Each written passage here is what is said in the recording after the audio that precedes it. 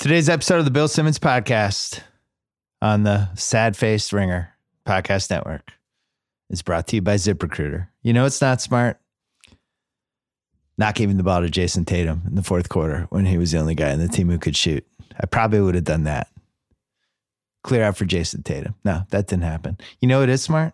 Hiring with ZipRecruiter. ZipRecruiter's powerful technology scans thousands of resumes to find people with the right experience for your job. It's so effective that 80% of employers who post on ZipRecruiter get a quality candidate through the site in just one day. My listeners can try it for free at ZipRecruiter.com/BS. ZipRecruiter, the smartest way to hire. Meanwhile, SeatGeek, the best app for buying and selling tickets to sporting events, concerts, and more. For $20 off your first SeatGeek purchase on any game or sporting event for NBA, NHL, baseball, whatever, you know what to do. All you have to do is use promo code BS. Download the SeatGeek app or go right to SeatGeek.com. If you didn't check out TheRinger.com this weekend, I actually wrote a column. I wrote a column about Jason Tatum before Game 7 and how he was the best player on the Celtics, and only he was the only one who didn't realize it.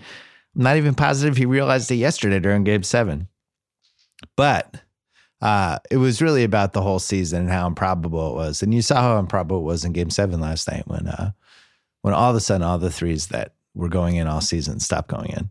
We're going to talk with my buddy Hench about this a little bit later. We're also going to talk about the World Cup and the Champions League with Rob Stone, my longtime friend who works for Fox. And at the end, an unexpected Memorial Day weekend treat. My daughter is going to come on to talk about pop culture for the 13-year-old age bracket. This will actually cheer me up. My daughter has some hot takes. Anyway, if you want to check out TheRinger.com right now, LeBron James was written about by Jonathan Jarks. Danny Heifetz wrote about the biggest Westworld swerve of the season. Katie Bakes wrote about Capitals Gold Knights. There was a solo exit survey by the Ringer staff and a whole bunch more. Check that out. I know it's a holiday, but we have some stuff for you. Coming up, we're going to call my buddy Hench. But first, Sad Face Pearl Jam.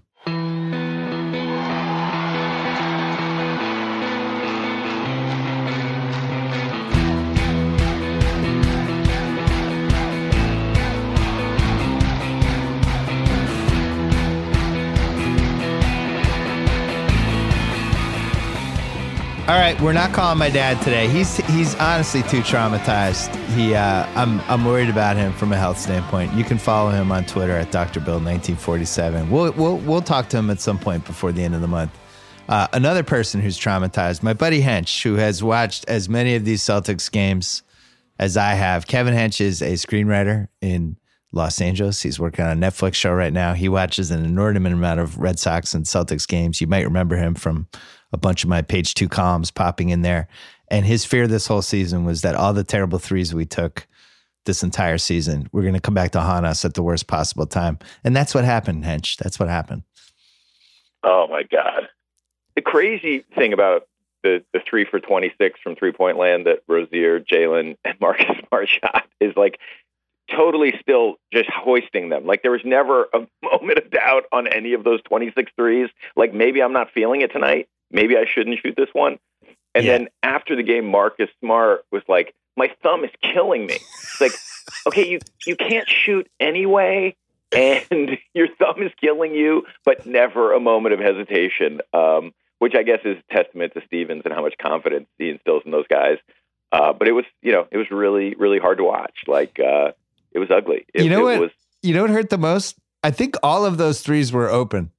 No, we got crazy good looks. I mean, the sequence that just summed it all up, the nightmare up was the crazy Marcus Smart offensive rebound on the missed free throw. You know, the rebound only he can get. So 2.5 minutes left. We're down 4. Missed the second free throw. Smart gets a rebound and with 7 guys around him. And kicks it to a wide open Marcus Morris. Who, by the way, if you freeze frame this play, he decides to shoot the 3. There's nobody within 10 feet of him. He could have dribbled forward 10 feet and scored. He could have just barreled to the basket. Nobody's even near him. But you're obviously you're happy with the look. He's wide open, and in the first half, we definitely had some threes that climbed halfway down and out. Yeah. In the second half, I mean, they were not close. They were like Morris Smith shot an air ball on an open three, and this one was far right crotch clank, not close. So not close that the long rebound came out, and Rozier was able to tip it. And we got another offensive rebound, and then Rozier got another good look from the corner, the short corner, the easiest three in basketball, and it's a horrendous clank, like just not even close. I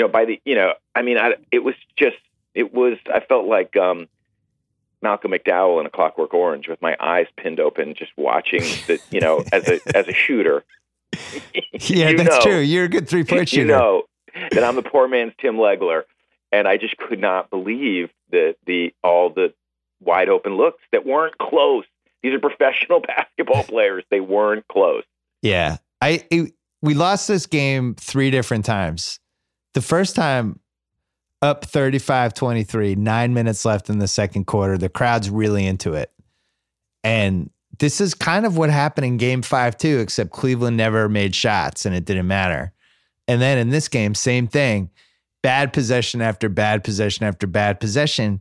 And also guys just not going to the basket when Thompson's the only big they had. Lance was unplayable. He came in and was just a train wreck. And they really had nobody else. LeBron is the leading rebounder in the team. It's just like, just go to the basket. And instead the crazy thing about that threes. moment, and of course, obviously I watch these games on a ridiculous knife's edge. I can't believe how nervous I still get. Like, what is wrong with me? Yeah. I'm a mess on every possession. But on that possession, when we were up 35-23, and it's exactly what your column said about Jason Tatum. He's going to be the last guy to know he's our best player by far. Yeah. He's the last one. He went baseline 35-23. And he got his shoulder past his man, as he did every time he dribbled the ball, because no one on that team can guard him. And he wasn't open, but it was one of those situations where it's like, if you're the man, you get greedy and you go up and you force the ref to make a call. And instead, he did the Fred Brown Georgetown pass to the other team. Like, it was shocking. Yeah. He was 2 feet from the rim, and he threw it to them to start a fast break that George Hill finished for a layup. And I was like, okay, now it's 35-25. It was about to be 14. The roof was going to come off the place, and they were ready to die. And it was like, okay, they're not dead. And then, JR hit a 3, and it was like, oh, shit, this is going to be a game. And the problem with it being a game is if you make it a 24-minute game or an 18-minute game or even a 6-minute game after Tatum hit that 3 after he dunked on LeBron, in a short game, they have the best player on the court. Like, they're always going to have the best player on the court. Yeah. And LeBron was not nervous. Surprise, surprise, surprise. The guy who's been there 1,000 times was not nervous. And, he made a series. I mean, those little bank shots he made, like, those he are was not incredible. easy shots. He was so good. But so good. They needed to build the lead up in the first half so that the math made it impossible for the Cavs to come back. Because basically, Green showed up, which we can talk about in a second. Other than that, their role guys didn't play well. If you look at the other 5 guys they played, they all really didn't do anything. And he got 19 from Jeff Green, and he had 35. They only scored 88 or something, 87. But the Celtics, they're 35-23, and then they score 42 points over the next 33 minutes of the game, which is kind of impossible. Especially when you're going against a team that's only playing 7 guys, that has a best player who's playing 48 minutes and trying to conserve his energy on one end. And it was all the irrational confidence stuff that I wrote about in that column over the weekend, but we watched for 6 months where guys taking no, yes shots over and over again, where you go, no, yes. And then there was no yes in this game. It was just no. Oh. And it was just over and over again. In a weird way, because the looks were so good, it was yes, no. Yeah, true. It was a reverse. Yeah, you're right. It was like, okay, that's a great look. Absolutely, jack that. How did you miss the rim? Yeah. You're an NBA player. The Shocking. the second the other thing is, like, we took 46 twos 39 threes, 19 free throws. We only turned the ball over 5 times. Yeah. And we scored 79 points. Those are 6th grade boys numbers. It's impossible. Yeah. It's impossible to score 79 points with those numbers. 5 turnovers, scored 79 points. It was the second lowest true shooting percentage they've had in a game this entire season, counting regular season or playoffs. Good time for it. The second time they lost the game, Tatum has that incredible dunk, which by all accounts in the arena was like giving the entire crowd cocaine. And then he hits a crazy three, and he does injects the three into his veins. They have the lead. And he should have injected the three into Rozier's veins. That's true. Maybe he should have run over and put it. So at that point, you're like, here we go. This is amazing. 10 years later, after the Pierce-LeBron duel in Game 7 in 2008, now we have Pierce 2.0, who might even be better than him. This 20-year-old kid who took a picture with LeBron, when he was 8, is now going to battle this guy in a Game 7. And what happens? He doesn't get the ball again. I don't think he had a ball. I don't think he took a shot for another 3 minutes. Everyone else is jacking up threes. And I agree with you. And this is why I wrote that column over the weekend. I still am not sure anyone on that team could stay in front of him. And even when he lost the ball, it would be because he made a bad pass or he got called for an offensive foul that probably wasn't a foul, but he's a rookie. But it just didn't seem like they could stay in front of him. And he was the only person you could say that about in the entire Celtics team, and yet wasn't getting the ball. And I just don't understand. I don't know whether it's his fault. Is it Stevens' fault? Were the players just jacking up? Whose fault is that? Well, I mean, it's the weird thing about good players is that he's obviously got great instincts, played a year for Krzyzewski. Like he's very coachable, which is part of why he's going to be so great. But so it's not in his DNA to go run to the point guard and go, give me the ball. Get out. I'm the best player on our team. Get out of my way. I'm going to Kobe it for the last 6 minutes, which is absolutely what we needed. I mean, even Big Al got a great look, and it wasn't close. Everyone was gripping it a little too tight, except for a 20-year-old who was just preternaturally poised. He just flushed on LeBron, and sadly, we do have to talk about Rozier's decision-making. Good God. What, did you think you were going to dunk on LeBron? I just can't even imagine. In a weird way, it's heroic, to have that thought. But it was talk about giving them life. We've got the ball. We're coming down on the break, and we fill them with life. Yeah. And ESPN had the 5 replays ready of it immediately, but when Tatum dunked on LeBron, Mark Jackson had to plead for a replay 3 minutes later. It took a while for them to cue it up. So can we get one replay of our 20-year-old dunking on LeBron? Yeah, Tatum didn't touch the ball really again. The one thing I did not understand in Game 5 or Game 7 was why not use Tatum the way the Cavs used LeBron, where they would just give him the ball 35 feet from the basket on the jump ball circle, and spread everyone else out and just have him beat people one-on-one. I really feel like he could have done that, and I will never understand. Maybe they felt like he just isn't mature enough as a player. If they sent a double over, he wasn't going to make the right pass. But I still think fundamentally he's going by everyone on their team, and I don't understand when nobody else could make a shot why that wasn't an option. I don't get it. I definitely know, obviously we feel the same way about Brad Stevens. This guy's just, he improves everybody that he talks to. Yeah. It's shocking. But I think in-game coaching, one of the hardest things to account for, it's when your system is producing open shots, that's all you can ask of your system. So you don't really you don't go okay, we're getting great looks, but I have to change something. True. Because none of the guys getting great looks can make them. That's not really something you're anticipating in an NBA game. It was 0 for 10 from 3, Terry. Yeah. I texted you last night. I think Eric Bledsoe ended up winning that feud. No, he still won. So sad. It's funny though, LeBron, because his supporting cast was bricking threes too. I think they were 2 for 17 or 2 for 19 at one point. And he clearly, this is a veteran experience thing, was just not giving up on J.R. Smith and Jeff Green in that game. and I know, just it's funny kept finding them for open looks. And it clearly was telling them in the huddles, you're making these. I am not going to stop passing it to you. You have to make these. And he somehow turned Jeff Green, who is one of the 5 most frustrating players I've ever rooted for. I still blame him for one of the playoffs that we lost because he didn't show up, and has been on 6 teams and has let down every franchise he's ever been on, and is somebody who no-shows at the worst possible times. And there's nothing in his entire career that pointed to him showing up for Game 6 and Game 7 that were both must-win with LeBron James. And yet it happened, and he was probably one of the best 4 players in the court. I'm still coming to grips with that, Hench. That's going to be a tough one. I mean, he played so well last night that, I'm sure we were all thinking, like, would Kevin Love have done that? Would Kevin Love, Yeah. I mean, he was very smooth. I mean, he took it to the hole a couple times. He finished strong. He hit those 2 threes. And even though Korver was only 1 for 6, the one he made was bonkers. Like, that was probably his hardest attempt. Yeah. Al was in his face, and he just buried it straight away. There were so many moments where I was just like, oh, God, that's going to come back to haunt us. Oh, God, that's going to come back to haunt us. And one of the possessions, I think there was like 8 to 9 minutes left in the fourth. They missed.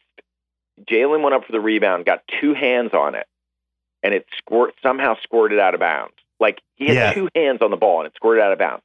So now they have an inbound play. They throw it right to Marcus Smart. They throw it right to him. It hits him flush in the hand that doesn't have a broken thumb. Right. And it bounces off his hand and goes right to LeBron for a basket. It was like, no, we had the ball twice on that possession. Yeah. That's going to be, there were just so many moments like that where you're like, I don't think it's going to happen. Hey, I want to talk about LeBron. We got to talk about Gillette, though, really quickly. Pause your phone, Hench. I went to Gillette last week when I was in Boston.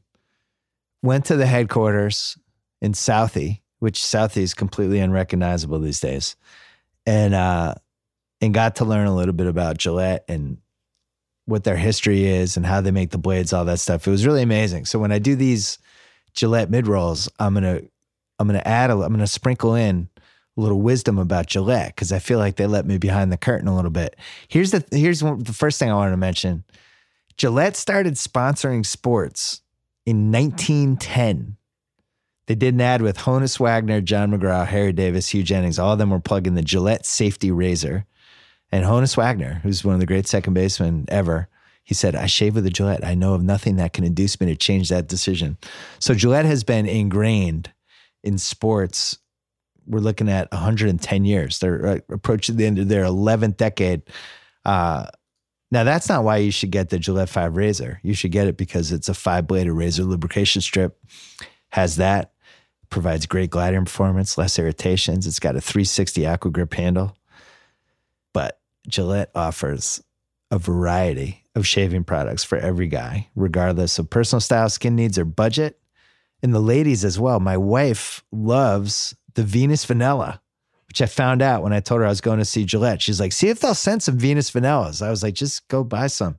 Whether you want 3 blades or 5, the new Gillette 3, or relatively new Gillette 3 and Gillette 5 razors have you covered, all under $10, high performance at a low price. All you have to do to get Gillette performance delivered to your door is go to GilletteOnDemand.com, and you can buy all the Venus Vanilla flavors you want. They had this one part in the lobby at Gillette when they had all the razors over the years, and I got nostalgic seeing whatever Gillette I was using in the late 80s when I started shaving in college. I was like, hey, I remember that razor. It was like seeing an old girlfriend or something. Anyway, check out Gillette. All right, let's talk about LeBron. It was an incredible performance by LeBron, as everybody has gushed about the last 18 hours. The thing that stuns me is first of all, it was every other night, those last 5 games. He goes 48 minutes in Game 6 and 48 minutes in Game 7 and still had, enough energy to make some big shots. He made the one big block, and I've just never seen anything like it. And I think, everybody's going to argue about him versus Jordan, all that stuff. The team that he just barely beat in the Eastern Finals is probably the worst team he's ever barely beaten during his entire playoff career. I don't think it can be overstated that the Celtics were missing their two best guys. And he was missing one of his best guys, but we were missing both. And whoever he plays in this next round is just going to be much, much more talented. But what I was amazed by during this whole playoffs with him was the endurance that he just never seemed tired. His shots were never short. He was never front rimming it. It was crazy how many times I felt like, because obviously when he gets scored up on Aaron Baines or really gets ISO'd on anybody, Rozier on these switches, the last thing you want is for him to go strong to the hole. And so he settled, I felt like, a lot in this series and made a lot of shots where I was like, I'm totally happy with that shot. Oh my God, he made it. That one-footed thing that he seemed to master against Toronto, like that's the shot where you beat LeBron. Like, oh my God, he's shooting a one-footed fadeaway. This is the best we can hope for. And he just shot such a good percentage on those shots. He's got Aaron Baines isolated and he's shooting a 20-foot fadeaway. This is great. Splash, splash, splash. Yeah. No, he was unreal and he didn't get tired. It's almost like he realized I can't barrel to the rim for 4 quarters because if I do that, I'm going to get worn out near the end. So when he's settling for those shots, he's partly settling for them because he knows it's just better for his body not to do that. He took some big hits in that game. One of the things, it's like when Shaq was in his prime, and of course now nobody remembers that Shaq was the most dominant guy on those 3 finals teams. I was seeing tweets last night about the guys who made the finals the last 20 years, and it's like for 00 to 04 was all Kobe, except for 03. It's like Kobe was the second best player at all of those teams. What are you guys talking about? Yeah. But the punishment that Shaq used to take in those games, where he just guys jumping on his arms and guys just basically hitting with a 2x4. It's LeBron was taking those at least 5 times a game against the Celtics team and just was unfazed. It was incredible. No, the Marcus Morris horse collar having no effect on him laying the ball in. None. He just puts it in anyway. Oh my God. He's such a freak. There was a moment in the first quarter where, Mark Jackson was kind of calling him out a little bit because he wasn't always playing particularly good D. Yeah, what was that? He didn't, Jalen, LeBron didn't even get screened really. Jalen went baseline and went to the 3, and LeBron just didn't chase him. And it was pretty conspicuous. It looked a little James Harden-esque in terms of effort on defense. But I thought to myself, I'm like, he knows he's playing 48 minutes. Yeah. He knows he can't fight through every screen for 48 minutes and make shots in the last 2 minutes. Like, this guy, I mean, obviously these post-game press conferences where he basically walks you through every possession of the game, he sees the whole game. He knows everything that's happening. Nothing surprises him. So, he was like, I'm pitching 9 innings or 10 or 11. I'm pitching every pitch of this game, and I need to have my fastball at the end of the game. And he did. I mean, it's crazy. And look, I mean, obviously I think Michael Jordan kind of perfected basketball. Like that was just such an amazing experience to live through that time and watch basketball. But, the game always evolves a little bit. And, if Michael Jordan was guarding LeBron, they'd have to send a double for him too. I mean, nobody can guard this guy. He's too big, he's too strong, and and he's really become a good shooter. What would you do? Like, he would back Michael down and dunk on him. I'm sorry. I know it's sacrilege, but there's no comparison. He's 80 pounds heavier than Michael Jordan. Well, I think the one thing you'd have to say is if you put the 90s Jordan into whatever era we're in now, I just think he's a lot stronger. He got stronger the last 3 years. Everyone's bigger. Yeah, although those legs, I don't know. Yeah, but it's like Jordan. LeBron has some advantages with this era that even you look at his body from 2008 to now, and it's like a different human being. And he's just massive now. And you can see it for the first time last year. By the way, I saw him like 3 or 4 years ago at one of the All-Star weekends and talked to him and like tapped him on the shoulder when we said goodbye. And it was like hitting like a Range Rover. It was just like, oh my God. No. And this was Bill 4 Russell years ago. Could not guard LeBron James Yeah. in the low post. Like, but I think he's even Malone stronger size. now. Yeah, he's bigger than Karl Malone. I think he's stronger now. And you could see in the finals last year when they were about to lose game 5 and he just started bully balling them and doing that. They cleared out and he just kept doing these spin move, bowl the guy over. They're not really ever going to call him for an offensive foul unless he just accidentally hits somebody in the head. There's no way to guard it. And it was like he learned from that last 6 minutes, oh, I can do this. And it's really like watching Shaq or Wilt. You know, it's like when we hear about Wilt Chamberlain going into 6'8" white guys in 1961, and it was like, how do you stop him? You just overpower them. I don't really know who the right player is to stop that. And then, as soon as the double comes, he always finds the right guy. Like, it's just like he just knows where everyone is. I mean, I love that guy so much. He, it wasn't always that way for me with him. And I was like, and I just, over the last, probably 5 years, I've just been like, wow.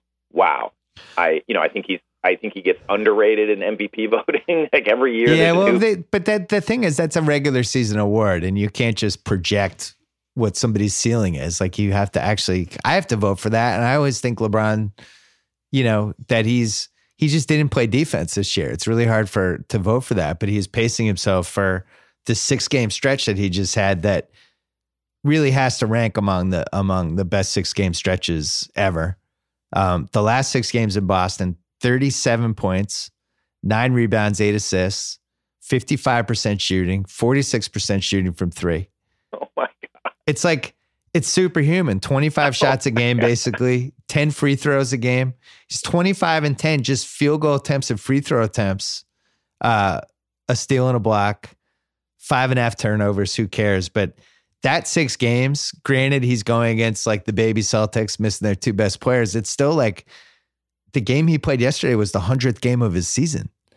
Oy. That's the other thing. He's played, I think I saw a stat yesterday, he's played 550 more minutes than anyone else in the NBA this year, which is basically, shocking.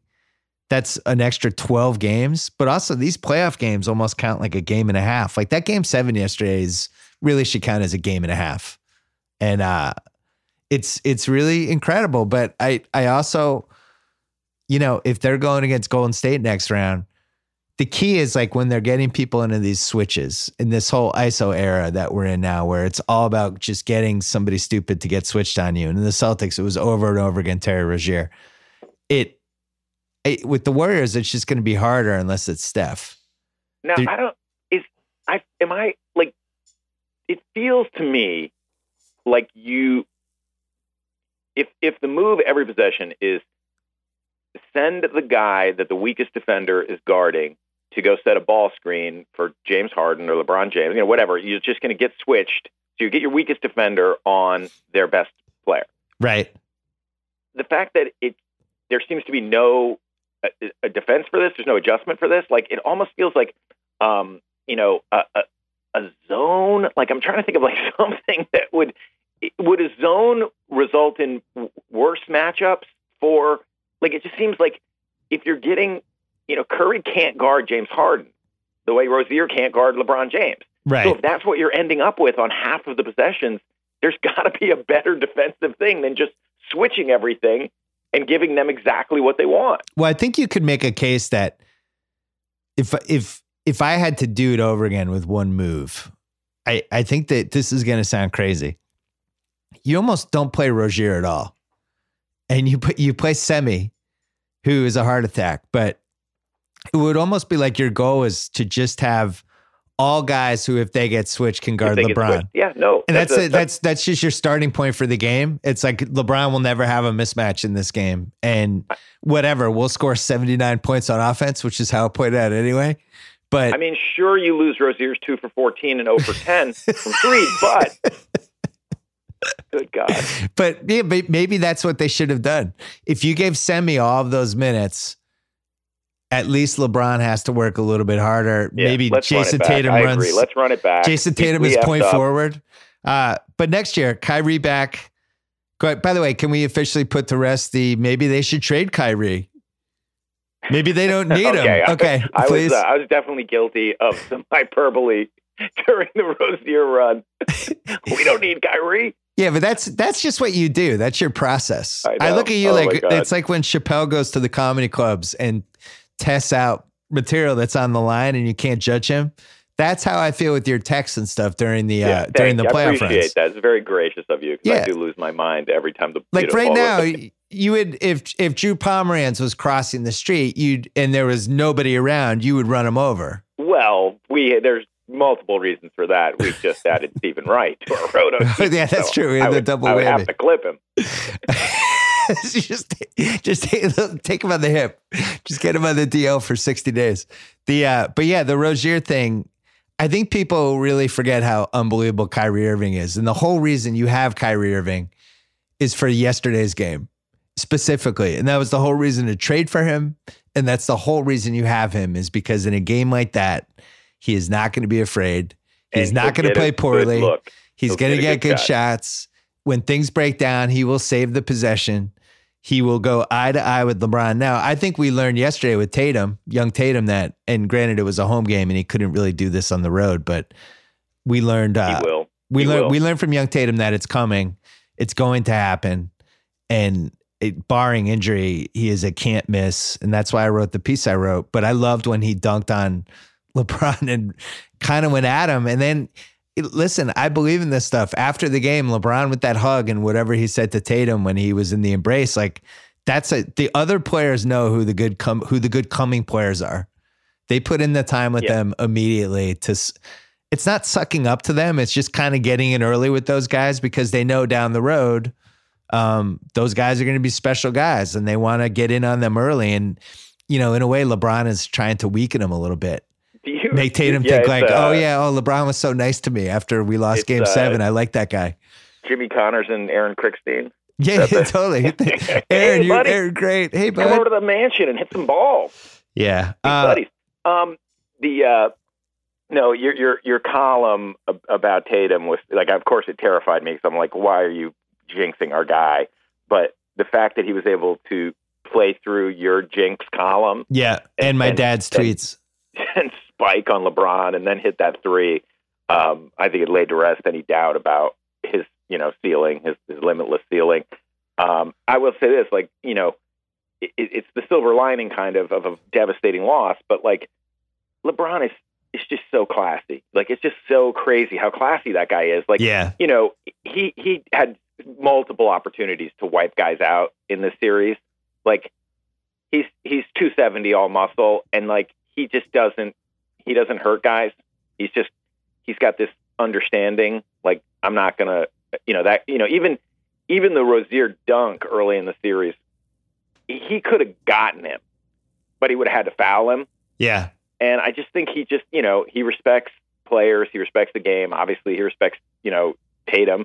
I want to get this right, but I think it was Jordan Crawford who dunked on LeBron in like a practice or a summer league game. And LeBron didn't want the tape to get out. And that Tatum dunk was like, well, despite ESPN's best efforts, you can't keep that tape from getting out. Like, there was a little torch passing right there. He's an incredible player. And if this is the last run for him with Cleveland, they can't ask for anything more than that. He gave them a championship. 7 years, came back. Yeah, gave him another 4, 11 years, all these finals appearances and at least one title. Who knows? The Kevin Love coming back. If you're Cleveland, your best chance right now is that Houston somehow pulls Game 7 out of their ass. And now you're going against Houston with an injured Chris Paul and really nobody on that team. Not that anyone has anybody, but at least the Warriors can throw Durant and Draymond at him, and even a little Iguodala. Houston does not have the LeBron guys. Ariza is obviously their best defender, but he's thin. It's like you can't. He'll fight. He'll scrap. PJ Tucker has had not great success against LeBron. But yeah, if you told me Chris Paul was healthy, that's different. But there's no way Chris Paul is healthy, and I'd be shocked if he played tonight. I'd be shocked if the Rockets won. I think I said this on Friday's podcast. Would you be shocked if Klay Thompson goes 0 for 10 from behind the arc? No, I would actually. Yeah, I would kind of be shocked. They did what they needed to do in Game 6. It was actually something I predicted on my podcast. They just fired up threes, and I think they know that without Chris Paul, the way to beat this Warriors team is to go 20 for 48 from three or 19 for 47 or whatever it needs to be. It has to be with math. They have the guys to make the threes, but now they're a player short. Now, it's just what's this Iguodala story? I assume he's going to play. Right now it's 10 o'clock West Coast time. I assume he's going to play. That's massive. I mean, you've been saying that all along. It's like this underrated part of their secret formula. It is funny though. You and I, we played basketball for a long time in our own lives. There's always that Quinn Cook 3 in any game you're in. The guy that you're like, oh, you just took the biggest shot of the game. Why? You fumbled it. Right. You couldn't catch it. Catching a basketball is much easier than making a 3-pointer. Once you fumble it, on that shot, Harden had given up on Curry. Curry's wide open at the top of the key. But Cook is so open. He's like, I can't not shoot this shot, and he's a good player. But that's the thing with these pivotal playoff games. I said this on Friday. I'll say it again because we just watched it yesterday. Like, the higher the stakes, the brighter the spotlight is on the things you're worried about with your team. The Celtics team had 7 guys, and by the end, and was relying in a supernatural way on just these threes from guys who aren't great 3-point shooters to just go in at the right times. And it happened the entire playoffs. That 3 to win the championship for the Cavaliers. Obviously, Kyrie and LeBron playing together, and it took every molecule to win that series. But when Kyrie made that 3, you're like, oh, he wants the ball. He's unaffected by the bright lights. He's just not. He's the same guy. Yeah. When he's Uncle Drew, or he's just his nervous system is just calm. Yeah. And then watching the Celtics, like, it was like, oh, these guys are tight. They're tight. You don't miss open looks that badly if your nervous system feels fine. Or it also might be just too wired. I think sometimes people think like too tight means like you're choking. Sometimes it's like you have so much adrenaline, you honestly can't channel it, No, it's like when a guy hits a 9-iron 180 yards over the green. It's right. Like, what just happened? Right.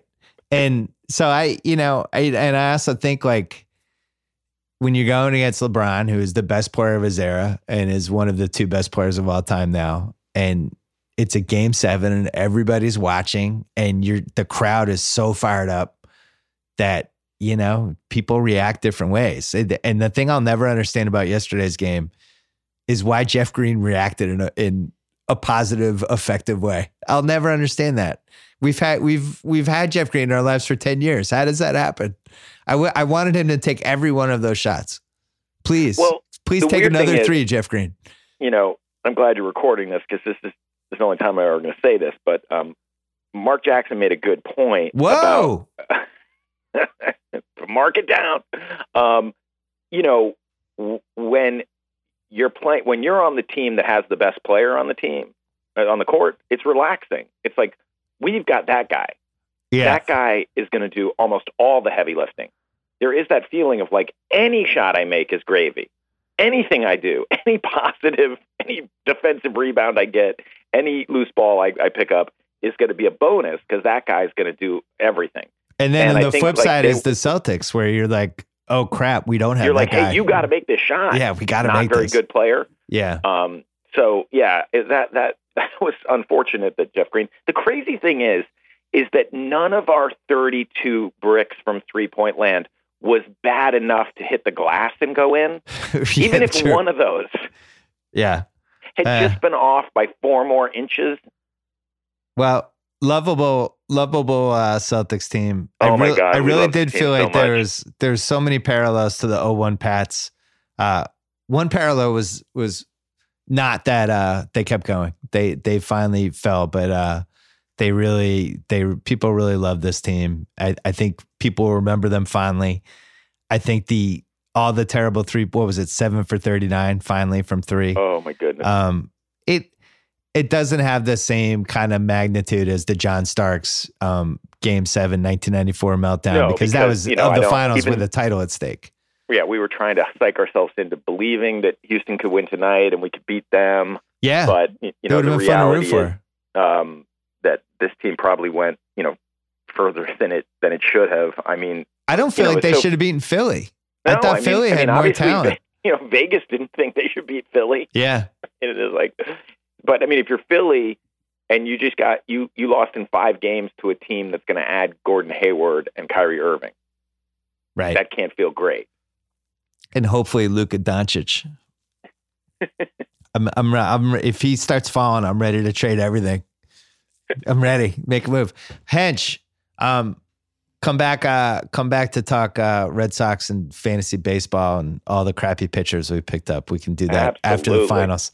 Thanks for coming on, buddy. All right, brother. Talk to you soon. See you. All right, we're going to call Rob Stone and talk about World Cup and the Champions League, all that stuff. But first, it's wedding season. I wish the Black Tux had been around when I went to like 25 weddings in my 20s. With high-quality rental suits and tuxedos delivered to your doorstep, theblacktux.com makes weddings or special events easier than it's ever been. They offer free home try-on so you can see the fit, feel the quality of your suit months before your event. It's completely done online. No trips to the tux shop required. Again, it is wedding season. Although not for me. All my friends are either married or divorced at this point. After ordering, your suit will arrive 14 days before your event. If anything is less than perfect, the Black Tux will send you a free replacement right away. Wear it, turn heads, send it back 3 days later. It's that easy. Shipping free both ways. We've had multiple Ringer staffers use it, and they loved it. Have you used it yet, Nephew Kyle? Haven't had a reason. All right. Nephew Kyle, someday. Maybe it'll be your wedding. Get started now. Visit theblacktux.com/BS to get $20 off your purchase. Again, theblacktux.com/BS. The Black Tux. Premium rental suits and tuxedos delivered. Let's talk to Rob Stone. All right, on the line right now from Fox, my longtime friend, the stoner, Rob Stone. He is about to leave his wife, his 4 kids, and his dog. Or are you bringing them to the World Cup? What are you doing? No, they're coming later. Are you kidding me? You bringing them in the chaos of Russia at the World Cup? Even I'm not that dumb. Have you been to Russia? I haven't. I can't wait. It's one of the main things that, selfishly I'm looking forward to because, particularly guys like you and me, Billy, we grew up with Russia as like Drago, right? Yeah. In war games. That's how we know Russia. And I'm really curious to know how Russia knows us. Is it, Ronald Reagan and George Bush, how much of, tear down this wall is relevant there. So I'm excited to really meet the real Russians. Although there's some Russians, my guess is I'd like to keep my distance from. Yeah. But I'm thrilled to get out there, just kind of see what the vibe is, what the cuisine is like, how these people live every day. It's going to be a great learning experience. Yeah, we grew up with Cold War Russia, and now it's the much more friendly Russia who just interferes with our political election. It's much better now. Right. It's Cold War light. I want to talk about the World Cup in a second, but we're coming off Champions League, and probably the most polarizing social media moment of the weekend would have been Ramos and the Dwayne Wade armbar that basically you could argue it changed the course of the game. But then the Gareth Bale scissor kick, whenever the scissor kick happens, I always compare it to Pele in Victory, which was the greatest moment of my fictional sports movie life, probably. I'm always amazed anyone can do it in real life. And you actually played soccer through college. Did anyone ever do a scissor kick in any game you've ever been in? No, they've tried it. I don't think they've been successful. I think I did like a reverse scissor kick where I dove head first and I kind of flung my heel up behind me and it like connected something and harmlessly floated over the keeper for a goal. But like seeing a real bicycle kick is pretty awesome because it's amazingly difficult just to get up and then to connect. And then once you connect, you really have no control over where it's going. Yeah. So it's dumb luck, and to see them get struck the way they happen and with that force and then in the moment, in a Champions League final where it's just world-class players surrounding you and you're able to elevate off the bench and do something like that, just pulls yourself out of the seat. But I do think the Ramos Salah thing is fascinating. It's Ramos, with another classic heel turn and getting the booze on him, and Salah walking out as this wounded warrior that everybody wants to have the belt, but the man Vince McMahon won't give him the belt. It's classic wrestling in soccer. Was that listen, I'm just parachuting in. I'm a casual soccer fan for this stuff. It just seemed a little intentional, and I didn't even really fully know about all of his history, and everyone like on our Ringer Soccer Slack just went crazy. Like, oh my God, he did it again. It was that kind of stuff. It just seems like he's like the Bill Lambier of soccer, basically. Right. And whether Bill meant to do something or not, he's going to get blamed for it. And yeah. I've looked at that foul, and, I think 50% of the time I look at it, I'm like, oof, a little, feels a little dark. And then there's other moments where I'm like, look, you're a grown man. You're an athlete playing at a high speed. And if your body, whatever your weight is, 180, gets thrown off its axis and it's tilting down, you don't have a lot of time to adjust where your arm is placed and how you dislodge it and where things go. I mean, stuff like this happens all the time in pickup soccer games, in basketball, where bodies just kind of hit, and the position you're in when gravity takes over, you're kind of victim.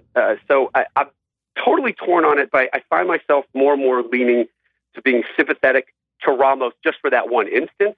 Obviously with the pedigree that he has, but it hurts me more because Salah was becoming this mythical type creature, this guy that, we've spent all these marketing millions saying Messi and Neymar and Ronaldo coming your way this summer live on Fox, right?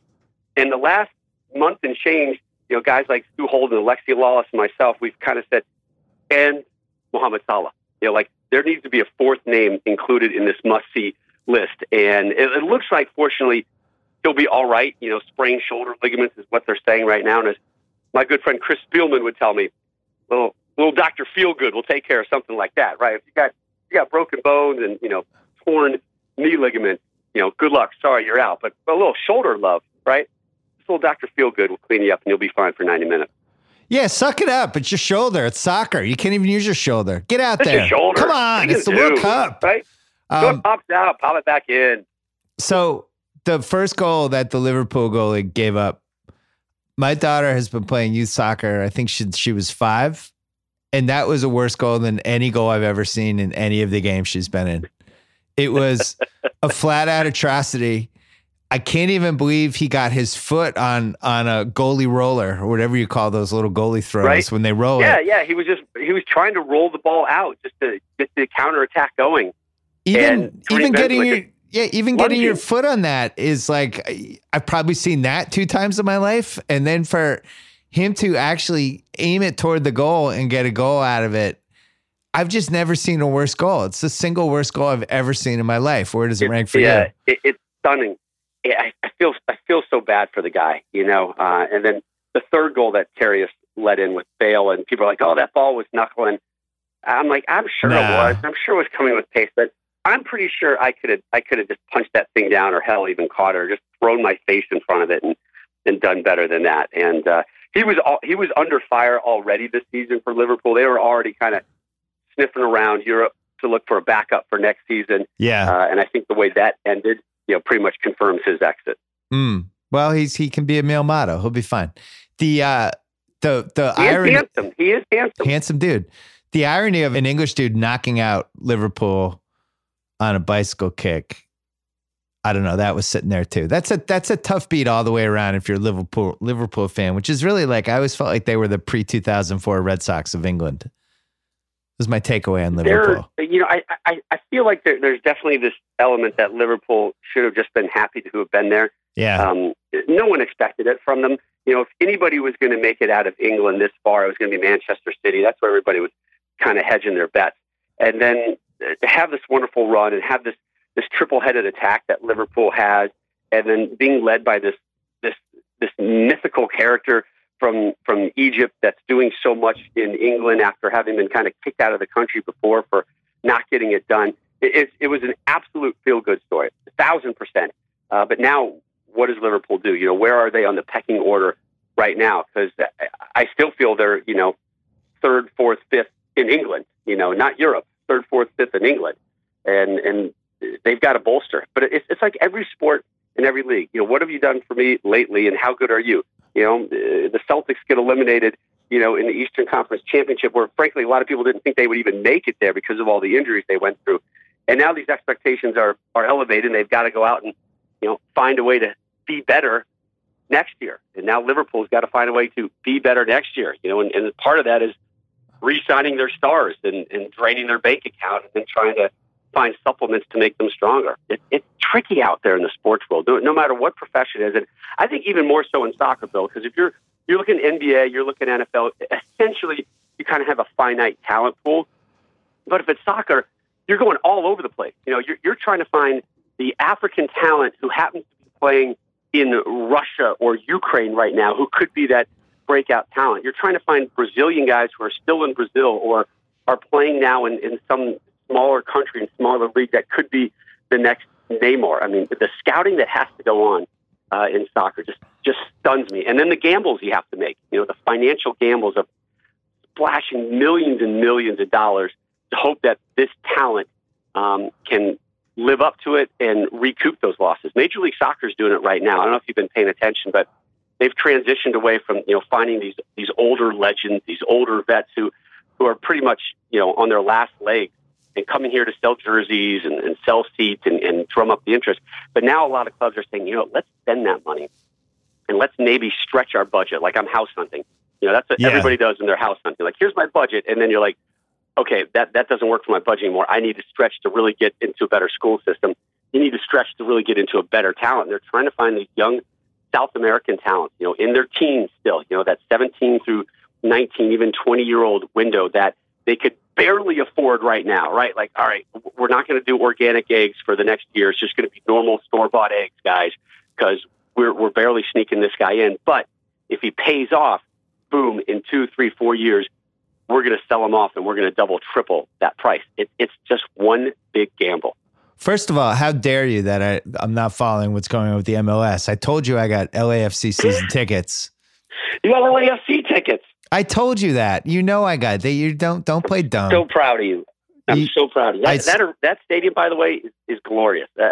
Anybody who comes to the greater Los Angeles area, find a way to get to an LAFC game. It is a really nice experience. Yeah, it's a big success story. They actually did everything correctly from start to finish with that stadium, and it was executed perfectly. I still somehow haven't gone, but nephew Kyle went and had to be basically kicked out. He took my seats. He's producing this podcast right now. He took my seats. He took his lady friend, and they even kept the VIP place open for an hour after the game. And I think he basically like passed out on the way home. Like, it was like really, really fun. So I think we've captured the drunken part of what makes soccer great in America now. Yeah. They were telling me they got the upstairs area that's like soccer Coachella. And, I'm all in favor of that. Great job. Hey, plus you may run into Will Ferrell, right? Yeah. Magic Johnson. Who knows? These wacky LA celebrities. I forgot to ask you, Bale's goal, what is the basketball equivalent of that? To do a bicycle kick in a championship game for the go-ahead goal with 30 minutes left. What is that? Like making a 75-foot three and getting like a 4-point play from 75 feet? No, I think it's more dramatic than just a long-range shot. It's either that corner three fall away at the buzzer while you get fouled and you crash into either your bench or the opposition's bench to give you the lead, or it's one of those, LeBron, Michael down the lane dunks over, an Olajuwon, or David, like one of those emphatic moments of I'm stronger, bigger, better than you are, and you're still world class, and I just showed you up. Okay. World Cup. So I mailed you a list of all the teams that have odds. Because we don't have. Yeah, funny. Was cousin Sal involved in that text as well? No, who's involved in that text? Me, because I don't know if you noticed, but my country doesn't have a team in the World Cup this year, so I'm gonna have to pick one and bet on them and pretend that's my team, which is really sad. It's a sad place to be. So who do you want to be your team? Not like the odds, but is there a country out there you're like, man, I want this to be my team. I want this to happen. Well, you want Iceland? Like, I want Iceland to have this magical run. All right, I'm looking right now. I mean, I love Messi. That's the team I've watched the most. That's the team my daughter and I watch, and her club tries to play the same offense as them. And I'm definitely attached to him. It's a bandwagon pick. I think it would be fun if Argentina won. I'd probably talk myself into that one. They're 10-1. I sent you the list. I told you to pick one of the favorites. I told you to pick a mid-range sleeper, and I told you to pick a sleeper. And you texted me back, only the top 6 teams can win. The top 6 teams on this list. So you sent me a list of the countries with the best odds. And I've been going through this for months and weeks and days. And eventually the conversation does go to like, all right, who's going to win? But, who else should I think about maybe rolling some cash on? And I do try to find that outlier. But they just don't really exist at the World Cup. And I look at the 32 teams, and it's really easy to check a lot off. Like, no. Thanks for playing. Enjoy your 3 games. And then there's a few you're like, all right, they might advance. But in the end, I can only come up with 6 countries that are going to win the World Cup. Germany, Brazil, France, Belgium, Spain, and Argentina. In the end, I truly feel it's going to be one of those 6. Yeah. And of those 6, Germany's the favorite. I get it, and I totally understand why. And if it's Rob Stone's money, I'm putting it on Germany, but I'm not going to make a lot of money. But if my son Camden snuck in and took my ATM card, I would hope he would put it on Belgium, because Belgium's in that kind of 5 or 6 range, and they're having a golden generation right now. As long as they're good off the field, they're going to be fantastic on the field. So I do like Belgium. Every time I rework a bracket, I have them like definitely in the semifinals, and then now I'm like, I kind of like them in the final. And now I'm starting to talk myself into this. I think they might be able to take Spain, or they might be able to take Germany in the title game. So Belgium is kind of like my medium long shot. And then if you want to get a little bit deeper, again, the odds will tell you, Bill, that just go for a country from South America or Europe. Okay, so just cross everybody else out. Sorry, I'm just being realistic here. It's going to come from one of those 2 areas.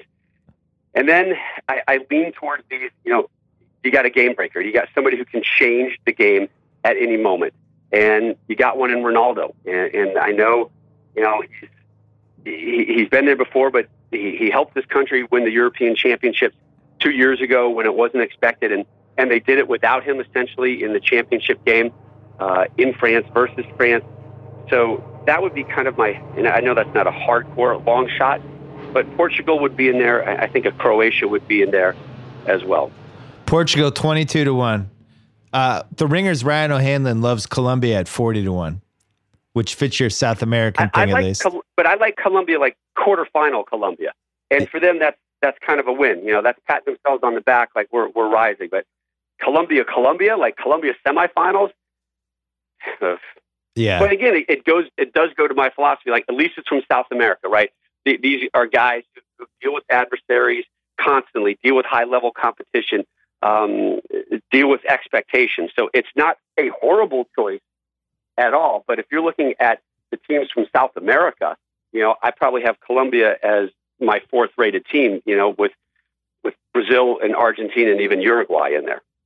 Germany 4-1, Brazil plus 450, Spain 6-1, France plus 650, Argentina and Belgium 10-1, and a lot of folks are jumping on the Spain bandwagon. I mean, I know they're picked to essentially to your odds, picked to finish 3rd or 4th, something like that. But there wasn't a ton of chatter about them, but they've been able to blend in the old generation and kind of some of this new talent, and it's worked out well, because sometimes that doesn't go so well, particularly, in international soccer. Plus, I think, I always lean back to these game breaker type guys, people who can change the face of the game. And the best goalkeeper in the world right now is David De Gea, Manchester United, plays for Spain.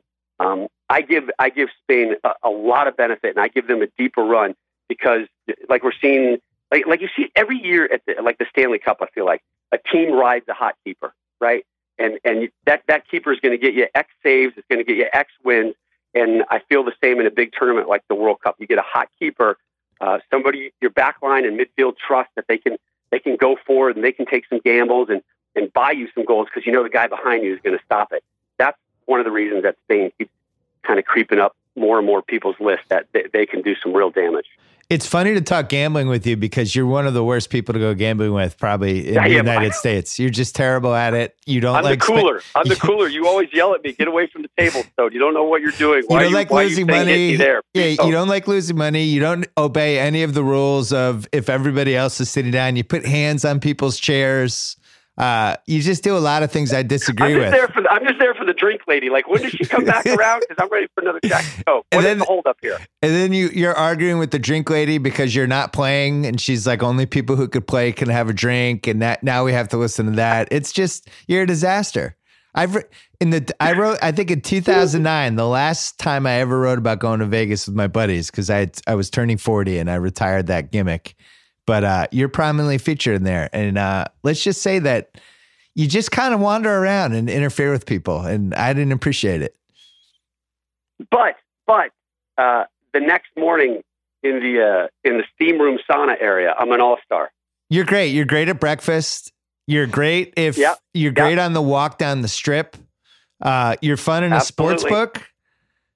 You're all good. But once it's about I know my role, Bill. I know my role. I'm here to serve certain purposes. You're fun in other places that we probably can't talk about. And then around 11 p.m., you just don't want to, you're not somebody to be gambling with. You're just not. But that's the Connecticut in you. Connecticut's a very boring state. 100% true. 100% true, my friend. How are you feeling about wrestling these days? I don't, I'm kind of excited. I'm not allowed to be excited yet, but I'm kind of excited for the future of WWE. And what might be happening with one of its brands, with a company that I might be working with currently. Well, wait, that got reported though. SmackDown, it looks like SmackDown is going to Fox on Fridays. I had my hands slapped, saying, "Don't tweet something yet because nothing's been signed." All right, but let's say hypothetically, SmackDown goes to Fox. We have been joking for really since the mid '90s about if the soccer thing didn't work out, make a run as a wrestling announcer. Wait, who was joking? Because it wasn't me. Right. Yeah. I was joking. You were dead serious. And do you have any number? Is there somebody I could call? And now this might happen. I feel like you have to weasel your way into the SmackDown thing. I don't think your bosses really fully understand how invested you are. Actually, frighteningly, they do, Bill, because I did send some text to our president when there were conversations that negotiations were going on. And I'm like, I can't believe I'm sending you this. I apologize. Stay in your lane, Stone. But I was like, hey, you may want to make sure, you get some of these addendums. Like you always have X% of the top tier stars on the SmackDown card. Yeah. And, how do we get in the pay-per-view world? Like, how great would it be to have, whatever, Backlash on Fox? One of those type of things. So they're aware of it, but there's other people at Fox who love WWE as much as I do, and we've all kind of come to the conclusion that it's best just to stay out of their way. They're a juggernaut. They know what they're doing with production and talent and storylines. At least you hope they are. That it's best just to plug in and plug out. Just give us the product. We'll put it up here. You keep doing your thing. But you know what I am, Bill? Because I'm going to be gone for 2 months this summer. I'm looking forward to a little break from it. Yeah. Because I need to recharge my batteries just a little bit. The storylines have been they've been dragging me a little bit. I'm still involved. I still love it, but I need something new. I need something fresh. I don't know what it is, but I need some new intro music that fires me up, that makes me want to watch. First I have two points. First, I think you should start a wrestling feud with Coward, who has been horrible to wrestling fans for his entire career that he's been on the radio and called them booger eaters and all this stuff. I've gone into his show and argued about it. But he's being heel. He's being the heel. He's perfect. I know, but about 6 months ago, all of a sudden he went to a show. He was talking about how great it was. I was like, oh, Fox is definitely getting wrestling because they told Coward, stop with the booger eater stuff. I know how he feels. I know deep down how Coward feels. He thinks wrestling fans are booger eaters, and I think you should feud with them. Second, we should mention, I don't know if I've ever told this story in a podcast. I did write about it, and it's in my Red Sox book. If anyone wants to go on Amazon and get my Red Sox book for $2. at your wedding in Pittsburgh, Pennsylvania. Yes, with the band. It was right there in the height of the Stone Cold Steve Austin, the Generation X and the Suck It that Triple H and Shawn Michaels used to do with the X with the crotch chop. And we were really into it. We're in our late 20s. We love wrestling. Wrestling's back. The Rock's involved. There's just so many elements that we love. And we're just doing wrestling stuff all weekend. And when I say we were beating this joke into the ground, I can't even really fully capture the impact of that. But it got to the point at the church on Friday when we were doing the rehearsal. I think I walked in and somebody's like, "My God, that's Bill Simmons' music." And we were like in a church, like it had gone to that level. And everything culminated at the hotel Saturday night after the wedding, after the reception. We're drinking in the hotel at a bar, and Steve Mahady gives the Generation X Suck It thing to one of the people in the hotel band, who then charges Mahady. And there was nearly a hardcore wrestling brawl at the Holiday Inn in Pittsburgh. It was the drummer. He jumped off the stage. So he's coming off the top rope, flying in with the stick, trying to finish off the Italian stallion, Steve Mahady. Who is, he Although was... it might have been Camp. It might have been Camp Shropshire, by the way. It was Camp. If anybody should have been with... That's what it was. Yeah, it was Camp, right? It was Camp, and then Mahady came in third man in and tackled the drummer. And then we had to explain to the band, no, he wasn't trying to insult you. We all still watch wrestling. And that's what's actually going on here. We all still are doing wrestling, even though we're in our late 20s. What was Triple H in before? Was it the Greenwich Street Posse or something like that? Yeah. That's exactly what it was. It was an incredible weekend. And muscles. Yeah. So that's how the Suck It, the Generation chant almost led to a fight at your wedding. My point is, you should probably be involved in the SmackDown thing somehow. Maybe post-game show? Maybe like a pregame or post-game show. Pregame. I like it. As the kids like to say, a little shoulder programming might find its way. Because you know what, Bill? I don't have enough on my Fox Sports schedule right now. And my wife is saying, you know what's great, Rob, is if you could find more things to do. I'm sure Carrie says that to you as well. Hey, Bill, you know what would be great? Why don't you bang out a podcast on Memorial Day weekend? Yeah, Monday. Idea. I'll see you in 3 hours. So you have college football, you have World Cup, then college football, and then but they took college basketball, but Champions League is gone now. Champions League is gone. Yeah, that's sad. It'll be replaced on my schedule by something else that hasn't been announced yet. How about that? What does that mean?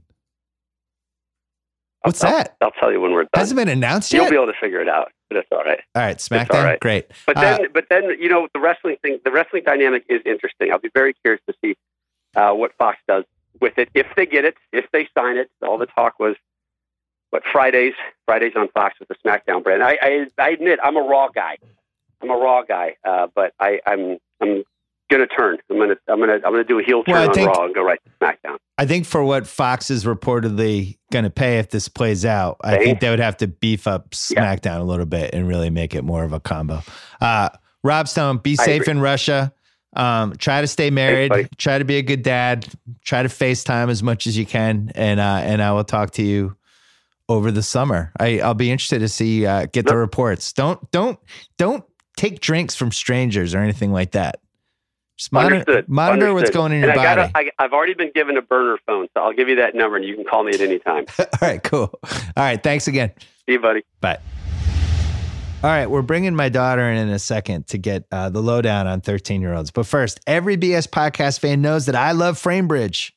They make it super easy and affordable to custom frame your favorite things, from art prints and posters to the photos on your phone. I can't think of a better friend for Father's Day. I really can't. Father's Day is not far away. Go to framebridge.com, upload your photo from your computer directly from your Instagram feed, however you want to do it. They will print it. If it's it's a physical item like ticket stubs, art prints, or posters. They'll provide secure prepaid packaging, and you can mail it in for free. The expert team at FrameBridge custom frames your item in days, delivered your finish, ready to hang piece directly to your door. And instead of the hundreds you'd pay at a framing store, their prices start at $39, all shipping free. They have thousands of 5-star reviews, including one from this guy right here. They even offer a happiness guarantee. If you're not 100% satisfied with your order, they'll make it right. Order a custom gift for any dad in your life right from your phone. Go to framebridge.com. Use promo code BS to save an additional 15% off your first order. Framebridge.com. Promo code BS. All right, last but not least, my daughter is here. It's Memorial Day. She has the day off from school. There's a lot of teenage pop culture stuff happening right now. She's officially a teenager. I'm not even sure where to begin, but let's start here.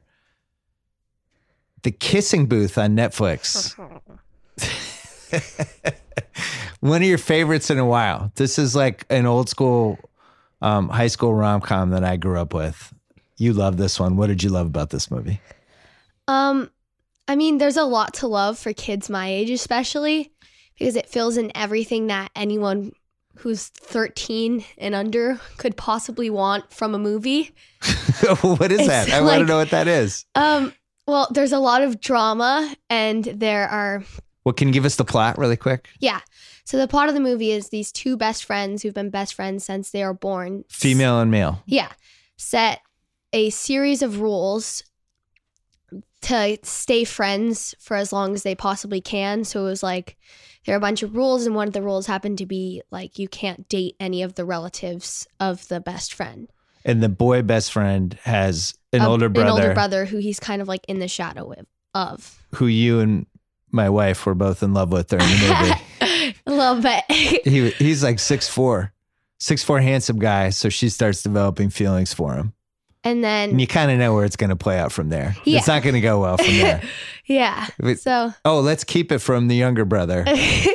Yeah. And it ends up like, should I spoil it or no? No, don't spoil it. Okay. But that one was good. You love that one. That was in your wheelhouse. How many times will you watch that over the next 10 months? I mean, it's on Netflix and it's free. So I can guarantee about like 25. Okay, great. Possibly. Also on Netflix, Stranger Things, which you and your brother loved. And we just had season 2 and you guys plowed through. You plowed through all of them? Yeah, within like the first night. Okay. Winner? Yeah. Thumbs up? For sure. What was your grade? I mean, for a show that's directed towards kids my age, but it's also like older people can watch it, adults kind of like they put in little pop culture references from my era, so I'm intrigued. It's set in your time more so. My time. The old days. And it has that feel about it. So it's like directed towards kids my age and adults, but it contains like sci-fi elements. And it's a little spooky, which is what you kids like. Yeah. Well, you know me and Ben like scary movies. Yeah. So that was a win. So thumbs up on that. Yeah. But then 13 Reasons Why came back, which is a very controversial show with parents because it's about this girl who commits suicide and then leaves this trail of clues for all these people in her life. And people thought it dramatized suicide, which you could make a case that it does. But then in your school, like, do people want you to watch that? My school does not support us watching the show, especially because of like recent incidents. Yeah. Not throughout my school, but throughout other schools and kids around my age. Like, it's a really sensitive topic. But I like watching the show just because I feel like not only does it, I guess, focus on like real life difficult situations and like topics that people have struggled dealing with, but it deals with suicide. It deals with sexual assault. I can't believe I let you watch this. Why do I let you watch this? I don't know. Because it doesn't. I guess it deals with it in an intelligent way. Yeah, it does. I mean, it doesn't show too much, but it kind of gives you that thought of like this. You know what's happening, and it's kind of like, I guess, a woke show where you're watching and everything that's happening is kind of like happening in the real world right now, just within a high school. So it's okay for a kid who has the red head on their shoulders to watch it. Yeah. But what happens if it's somebody who maybe doesn't have the good infrastructure around them? That's what bothers me about the show. I wish this show didn't exist if it were up to me. Yeah. And there should be age restrictions. Or you should have to, we don't let you watch it unless you're with us. Yeah. I'm not allowed to watch it on my own, even though I want to. But That's not going to stop your brother, probably. No. But Well, there's a lot of things that aren't going to stop Ben. yeah. Well, that's all right. We at least did well with one of you. But you didn't think season 2 was as good as season 1. I think it's terrible. I think it's actually a terrible show. But that's my opinion. I think this show was kind of a show just for one season, and then they brought it back to make and then money. they brought it back. And I mean, there's really no point in having a second season except like it's showing all the court cases and all the things happening at the school after Hannah's death. It's a snoozer. But it's just like it wasn't worth all of the things that they had to put into it to make another season that's not even that interesting. I mean, I love it because I love horrible things, but you like basically everything. You like all content. Yeah, I just saw Deadpool 2 and I loved it, and I hate all superhero that type of stuff. They shouldn't have brought back 13 Reasons Kyle, Why. I think it was a proud of money me? grab. Well, the one we were watching over the weekend, Never Been Kissed with Drew Barrymore. Which you had never love seen that movie. That movie's terrible. And you loved it. No, it's not. I That loved movie also it. hasn't aged well because now, 20 years later, it's not really a great idea to have a plot where somebody goes back to high school and the teacher falls in love with them thinking it's a high school senior. Not really like a topical. Watching it innocently, I guess you could say. Yeah. Like you don't think about that part of the movie that like this high school teacher is falling in love with one of his so-called students, which isn't actually a student. So it's kind of like creepy, I guess. Kind of. Looking back at it, I would say it is creepy. Yeah, it's creepy. It's well, like you support all stalkerish. Drew Barrymore. Drew Barrymore is one I of your love Drew season Barrymore. tickets. Yeah, for sure. She'd be one of your top 5 people to meet. Mm-hmm. Hell of an actress. That Drew Barrymore. The other one that you loved on Netflix. Oh, Alexa and Katie. Alexa and Katie. Give us the plot for that one. Because was, I've never seen you more upset that a show wasn't Coming back. Because you've grown up, you just get these shows on streaming and you just get to watch them from start to finish. I literally watched the entire season 1 in one day. I plowed through it in one day because I like could not stop watching it. It was only like 10 episodes, right? Yeah, but they were pretty long, like 30 minutes long each. Yeah. I did nothing that So day. give us the plot for that one. Okay, so the plot of Alexa and Katie is this girl who is diagnosed with cancer, is going into her first year of high school with her best friend. And they've done everything together, and she doesn't really tell her best friend that she has cancer. And she has it again, I think. Like she'd had it before. It came back. She was cleared by the doctor to go back to go to high school, and it came back. And she started losing her hair, and her best friend being super supportive, she like shaved her head with her. So they were both bald going into school and had to like deal with all the factors of having cancer and being looked at and being treated in a different way. This doesn't sound like a comedy. No, it has funny moments. It's light and airy, I guess Yeah. you could say. But if you actually think about it, it's like a really kind of sad show. But it combines everything you like because you love when and it death also is in has a like show. drama, and there's a prom Yeah. happening, and it like leaves us on cliffhangers. It's good. I really like it. And the mom on the show. Is your favorite person ever? Yeah, this is if it hadn't worked out with me and mom, she's my second choice for a wife, Tiffany Amber Oh my Thiessen. God, you're horrible. No, I said mom was first choice. She was my backup plan. Yeah, I just was going to move to Hollywood and make it happen. Hey, you're mom such was a jerk. Mom was drooling over that dude in the Yeah, and the you made movie several Kissing Booth comments last night. about how he was a horrible actor because you get very defensive and jealous and start like trying to make mom think that he's a bad person because you want to look like him. He was kind of too tall.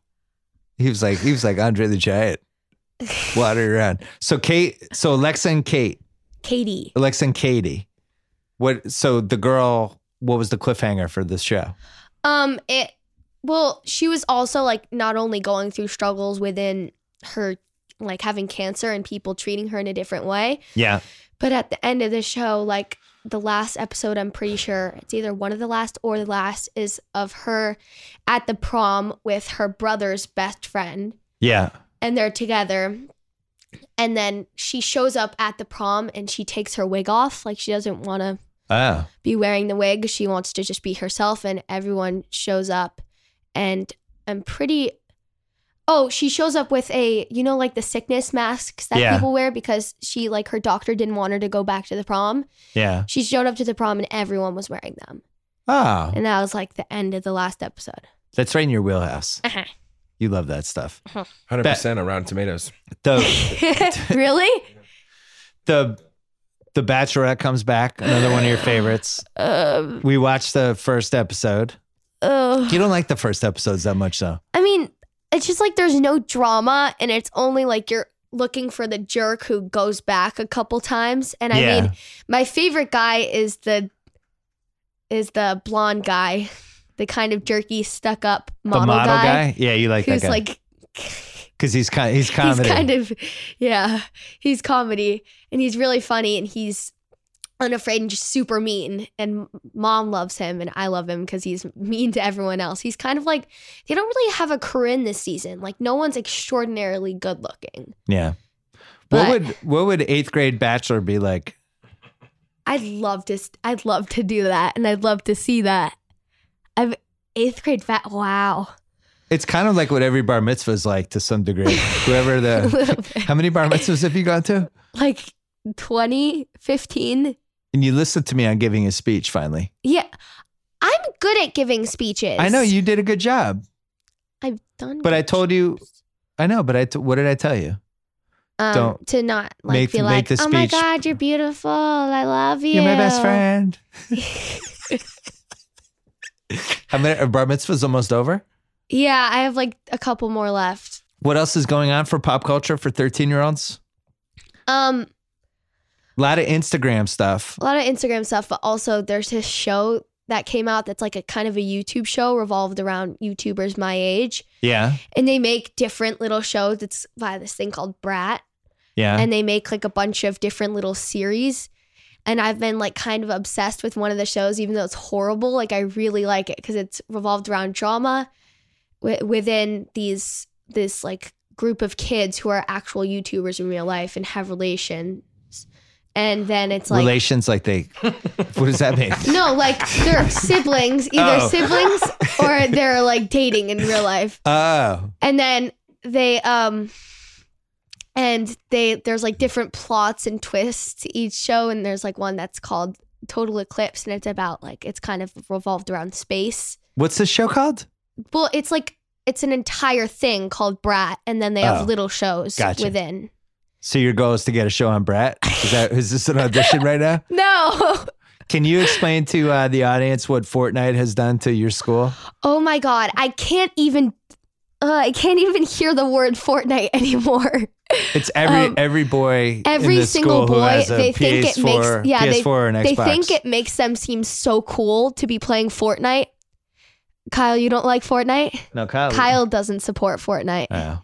But Kyle does support Star Wars. This is the biggest video game thing that's happened since you've been in school. It's the hugest video game. I mean, like during class, people would be passing notes about like their rankings and how high they've gotten within Fortnite. Yeah. It's like, it's actually insane. And can I talk about what's happened with Ben?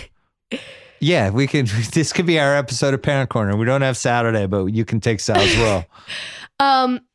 Ben plays Fortnite, or used to. He would tell my parents that he was doing his homework or that he didn't have homework that week and wasn't assigned homework. And we'll be upstairs on FaceTime with either his friends or his girlfriend or something and talking to them shirtless playing Fortnite. And I'll walk into his room and I'll be like, Ben, did you do your homework? And he'll be like, I don't have any homework this week. And then mom gets a text from the teachers asking why he didn't do his homework. Yeah. So let's just say Fortnite's gone. We explained to the audience that Ben is a liar. Well, Ben's your brother. A condescending liar. He's more than a liar. He's like... Yeah, he's a conniving liar. Yeah, he's horrible. It's going to be your job to prevent him from having parties every time mom and I go somewhere. I might just like lock myself in my room whenever you guys go away. Well, can you explain to them why we had to take Fortnite away from him?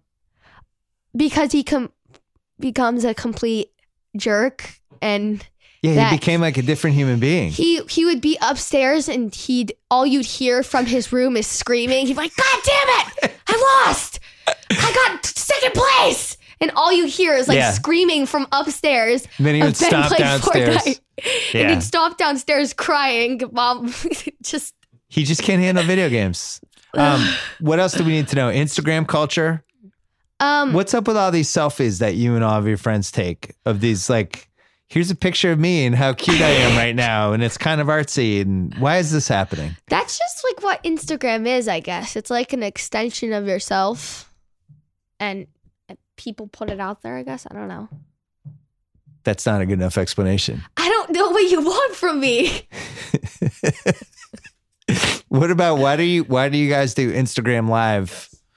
Why is that interesting to anyone? Because just you staring at a camera and babbling for an hour and a half.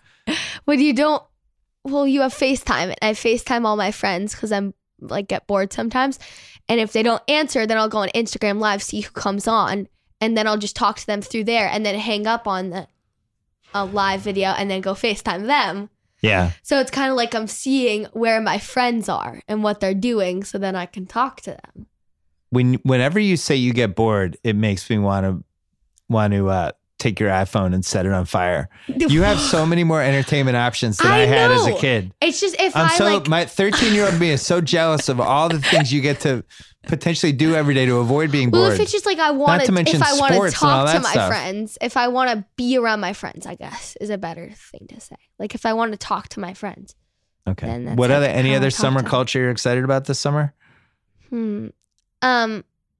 Music a little bit.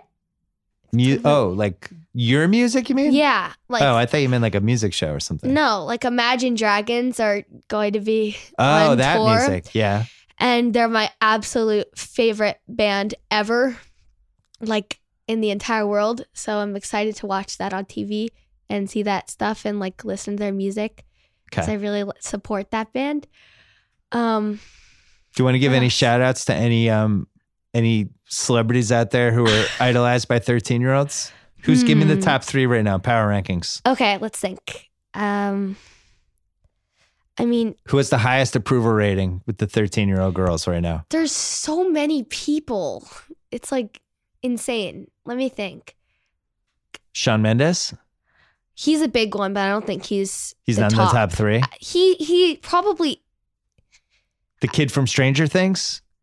I would say Millie Bobby Brown is a huge one. Millie Bobby Brown, okay. For 13-year-olds. What does she do? I never really figured that out. She's on TV show? She's on Stranger Things. She's the main character. Oh, yeah, Jesus, okay. My God. I didn't know what their name was. But she's dating Jacob Sartorius right now, so everyone's really pissed because everyone hates Jacob Sartorius and he cheated on her.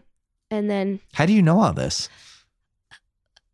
This is like what's going on right now. It's like the news for us. It's like instead of watching the news broadcasted, it's like through Instagram looking at pictures of Millie Bobby Brown and Jacob Sartorius. He cheated? How do you know he cheated on her? Because there was a video leaked. Jesus. Yeah.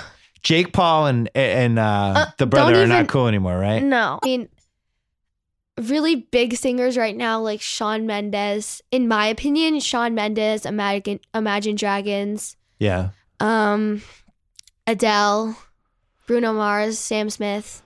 That's a tough one for the car for me. You just don't get it. I don't get why every song is like this. He's such a jerk. He's the worst. He's not the worst. I support Adele. I love Adele. It's like also people like music and like listening to this type of music because of the person in general. Yeah. And like Adele's attitude towards everything, she's like an awesome person. You want to be friends with Adele? Of course I want to be friends with Adele. Everyone wants to be friends with Adele. You like the lady from American Idol you think is talented? The girl who just won. Yeah. Yeah, I like her a lot. I think she's really cool. Did you just look at your phone during a podcast? No. That's it. We're wrapping up. I was checking the time. No. Because you're going somewhere now. I have to go drop you off somewhere. No, I thought Lyft was taking me. Lyft. Notice the audience? I've turned on Uber. Uber's out. Uber's out. I'm only Lyft. Yeah, Uber. The bait and switches of Uber. Too many times for them. All right. Well, thank you for this update. We need a name for this segment. Can I come on like every 6 months? Well, you were saying that you think there should be a 13-year-old girl podcast. There should. You want to host your own 13-year-old girl podcast on the Ringer Podcast Network. Leave comments down below. Who would you host it with, though? You need a sidekick. I need a sidekick. I don't think you have the sidekick. Juliet's not 13. I know, but she gets it, unlike you. What do you mean, unlike me? I just don't get the... You don't get Sam Smith, who's like one of the biggest singers right now, and you don't get Instagram. You don't get... I do get Instagram. What I don't get is my TV shows. I get most of your TV shows. I don't get the Instagram selfies. Like, here's a shot of the back of here's a shot of my butt sticking out and I'm turning around, but I'm not looking at the camera. It's like, what are you guys, modeling? It's freaking Instagram. I might take your phone. No. All right, we'll figure out, if you can figure out a sidekick, we can try out. You really? Yeah, you're for realsies. I don't know if. Why do you sound so weird I don't know. now? I just had a seizure. It would be. I feel like it would. What? What would be? I produce it, right? Kyle wants to produce it. Of course, Kyle. Would so if you're produce doing a podcast this week, what would the topic be this week? Stranger Things? I mean, if something dramatic happens. Yeah. I mean, not dramatic towards like anything real, but dramatic throughout like the community of kids my age and the things that we like, then that would be a segment. Yeah. And I feel like people would listen to that. All right. Well, we'll see. We'll see what the audience thinks. Zoe, thanks for coming on. You're welcome. It was a pleasure. Even though I forced you to come on because you're stuck in my office.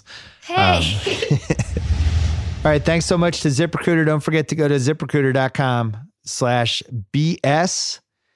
Thanks to the Shack House podcast presented by Callaway. Hope you listen to that heading into the U.S. Open. Thanks to Gillette. Gillette offers a variety of shaving products for every guy, regardless of his personal style, skin needs, or budget. Whether you want 3 blades or 5, the Gillette 3 and Gillette 5 razors have you covered, all under $10. Or buy your wife the Venus Vanilla. High performance at a low price. Get Gillette Performance delivered to your door. Find Gillette 5 or whatever else at GilletteOnDemand.com. Subscribe today. I am traveling for the finals. We have an announcement about something we're involved in with the Ringer for the finals tomorrow. Stay tuned for that on Tuesday. And we have some good stuff coming over the next couple of weeks. Thanks to my daughter for coming on. Thanks to Rob Stone. Thanks to Kevin Hench. Apologies to my dad. We'll talk to you when you've emotionally recovered from this. And we'll check you out later in the week on the BS Podcast.